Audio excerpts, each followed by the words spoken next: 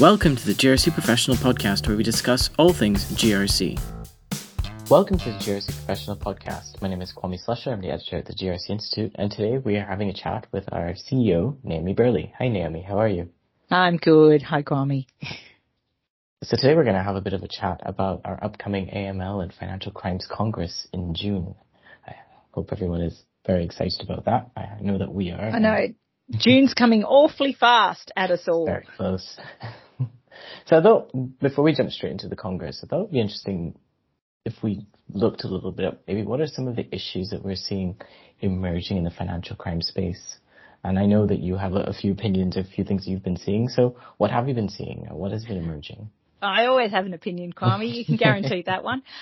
Look, we're seeing some of the same stuff. We're seeing a lack of, I guess, traction or maturity in the AML financial crime space.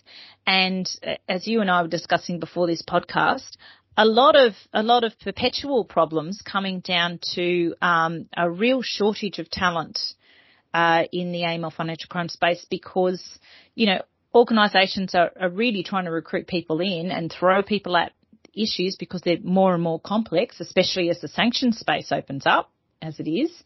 And they just can't get people in with exactly the skill set and with enough acquired experience in this space to be able to hit the ground running in an organisation, which is unfortunate. So I think every organisation, unfortunately, is paying the price for that because even the people they might have recruited aren't necessarily staying there and they're not getting the return on investment of their experience longer term to be able to mature their programs up, unfortunately. So some perpetual problems in the risk assessment and execution space, and then a lack of being able to do a continual improvement phase, one, because the problems change all the time, and two, because they lose those staff and then they have to recruit in people who are basically then trying to get a grip on what's been done, what hasn't been done, what's working, what isn't working. So a few challenges for a few organisations out there with the basics, unfortunately. Yeah, sure. Sorry, I didn't want to keep talking because for those who are listening, we don't have our cameras on, so I can't get the visual cue that Kwame normally gives me where it's like, you can stop now. I'll let you go on first and then I'll come in. So I think we're in a really interesting place in 2022. I think that there's a real appetite from directors, senior managers, and, you know, your audit and risk committee to get a really strong handle on AML and financial crime risks. We've seen some very real experiences and people being able to relate intensely to the headlines, whether it's Crown, whether it's the casino space, or whether it's the Ukraine and the Russian sanctions affecting organisations who didn't really factor in that this would actually happen and that it would affect them financially in terms of investments, even not even just worrying about customers, in terms of their own investments in the oil and gas space. So I think it's a really, really interesting time. The shame is that I think we're going to miss some of that opportunity because we don't have the people to sort of come in and show them how well it can be done through everywhere. Yeah, sure. And another thing we were talking about before recording this podcast is, you know, you've mentioned some of the headlines there, but I guess there are also those issues that at the face of it don't necessarily look like they might be a financial crime problem to begin with, or the other way around where it is a financial crime problem, but then of course it becomes other kinds of problems as well because our regulators are talking to each other. And use the example of CBA where they had Austrac sort of announcing that they were going to take them to court, and then immediately we saw ASIC and APRA starting to look at the governance and conduct processes within CBA as well. Yeah, because, you know, Bear really flagged this, and so everyone should have been watching the Bear space. When the accountability regime rolled out, it was very, very clear that the mandate was it's all obligations, not just your APRA obligations, everything. We want to know how you have figured out who is accountable and how that's mapped across. And ASIC is asking the same questions.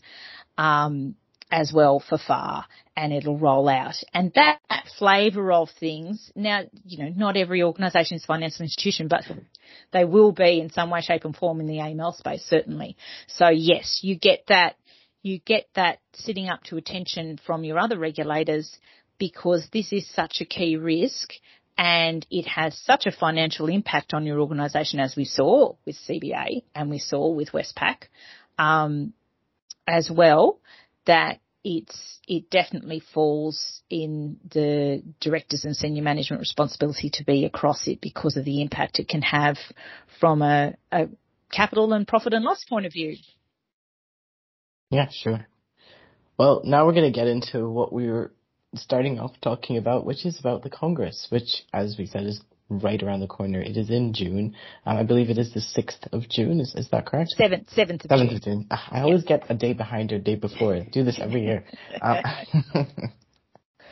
That's completely okay. I'm hoping I've got the correct date now. It's the 7th. It's the 7th of June. So the way we've designed it this year, so we stepped back and worked with quite a few of our members who are really experienced in this space. And obviously we've got AUSTRAC there, because you have to have AUSTRAC at these events. But the way we've structured the rest of the day is around Part A and Part B, because we felt that we were on this treadmill where the profession wasn't getting the traction that it deserved to get, really, with the core elements of the program. It seems to be that every year AUSTRAC will come back and they won't be surprising us with a really brand new problem. They'll be coming back and saying, this is still not a great area. This is something we need to improve. Like, there aren't any real surprises when they come back and give feedback, especially after the self-reporting that everyone puts in. Yeah. So we thought we'll go through that. We've, as you know, we've now got on scope the 3 qualifications you can have as an anti-money laundering specialist.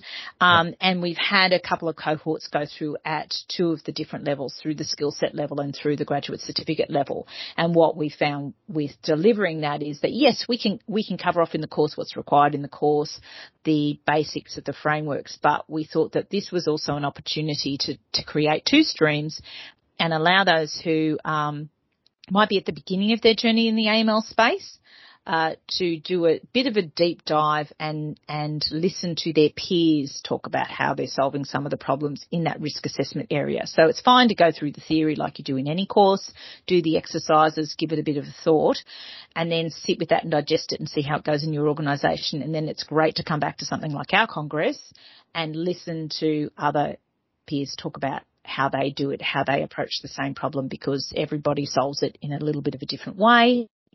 And there's lessons to be learned, even if they're not exactly the same products or channels or customers that organisation has, because they're quite complex risks and that you need to be managing.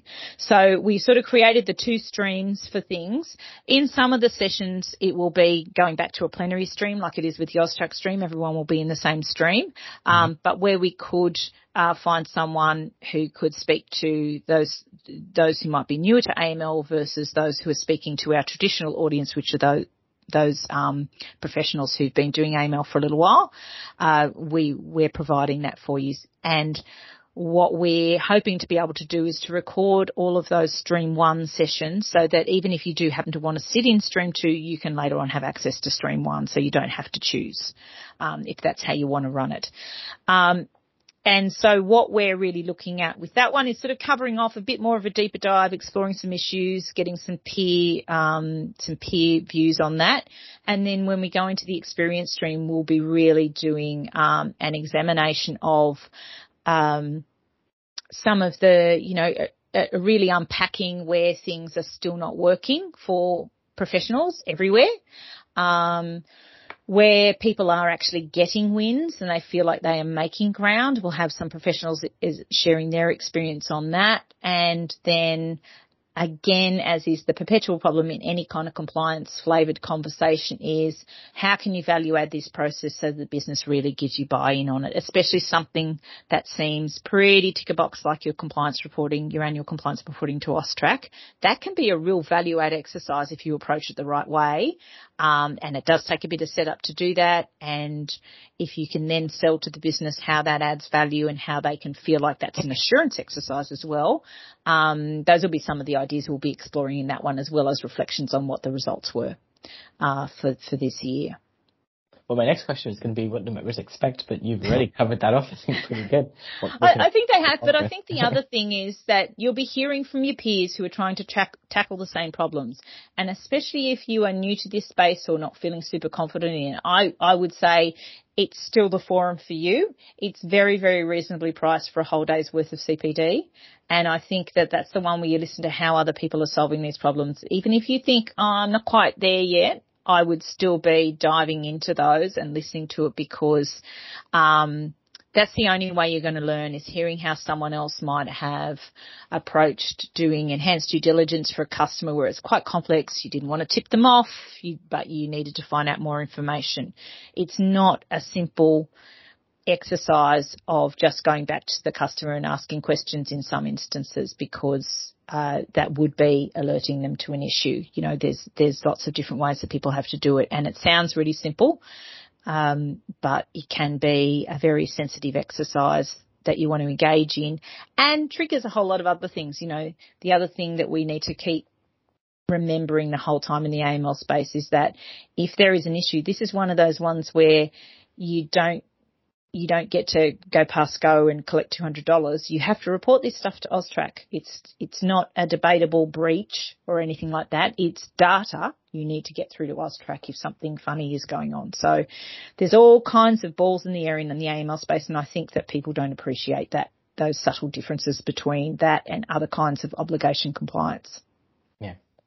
And, you know, when our Stream 1s and our Stream 2s walk away from the Congress, if there were just a few key things that you hope they walk away with, what would they be? I hope they walk away with a bit of community. We're going to try and build that up, even though it is going to be virtual. I hope they walk away with some key insights from their fellow professionals that they can try out in their organisation. And I hope they walk away with a bit more of an understanding of the big picture in AML and where it differs from other kind of obligation compliance. But I think the other thing to mention is, and I'll be spruiking it on the day, and I'm going to keep spruiking it here, we're going to, as a profession, our members are going to keep walking into organisations and have to keep reinventing the wheel until we can start solving the problem of this talent pool. And it's not just GRCI's problem, because we can't reach out to everybody. It's the profession's problem. And I would be appealing to people on the day. I'll be appealing to people all the time. If you're in the profession and you think you understand what that aptitude is to be in the profession, you need to help build more people coming in, because then your job will get easier. You won't always be retraining staff. You won't always be walking into an organisation where someone who didn't have enough experience to build that program was still tasked with doing the job. And they did the absolute best they could, but they couldn't do it. So I'm really appealing to members as well to come along to this, build their networks and help solve this problem as a profession, because it will help you at the end of the day. Even if they don't become GRCI members, that's not even what I'm after. I'm after not being in the same situation in 5 years' time where there aren't enough people to throw at the increasingly complex problems, that organisations are still whinging about their spend on compliance, but they're not getting their return on investment that we know is possible and that our members know is possible, because we haven't been able to pull in the right people into the profession and keep them there. So that's my last little spiel, which has probably nothing to do with the Congress, but I think it's a big thing that's going to keep coming through, because even the regulator acknowledges that we're not going to solve these problems until we have more people who can do this stuff working in these organisations and who can do it well. Yeah. And beyond the spiel and beyond the Congress itself, is there any general words of wisdom you'd like to leave with AML financial crime professionals, who are just dealing with all those issues you mentioned when we were talking about the headlines? You're doing a great job. and we know that you're struggling. But yeah, I would encourage you to make sure that you build networks and not have that blinkered view that you don't have enough time to do this. You do. and you need the time to come in and have these discussions, I would encourage you to be informally networking through the AML discussion groups. I would be encouraging you to do whatever training you need to do. It doesn't have to be with us, but investing in yourself is absolutely essential, and pulling in more people and investing in them and getting people to believe in and invest in your team. You've got the appetite at your senior management level and your board level now because they understand accountability in a lot of organisations and they can see the accountability wave crashing down on them, especially with all the headlines that are going on at the moment. Now is the time to get those people in and ask for them. And, you know, maybe the big picture is later on we need to be lobbying that Line 2 remuneration is a much more enticing model than it currently is, because we all know that Line 2 does not get paid the same rate as Line 1. So, you know, maybe that's something we need to do, but that might just be a little bit pushing the ball just a little bit too far this year. We need more people in and we need more people trained. Excellent. Well, thank you so much for your time, Naomi. Very welcome. This podcast was a production of the Governance, Risk and Compliance Institute, and the music was produced by Rob Neary.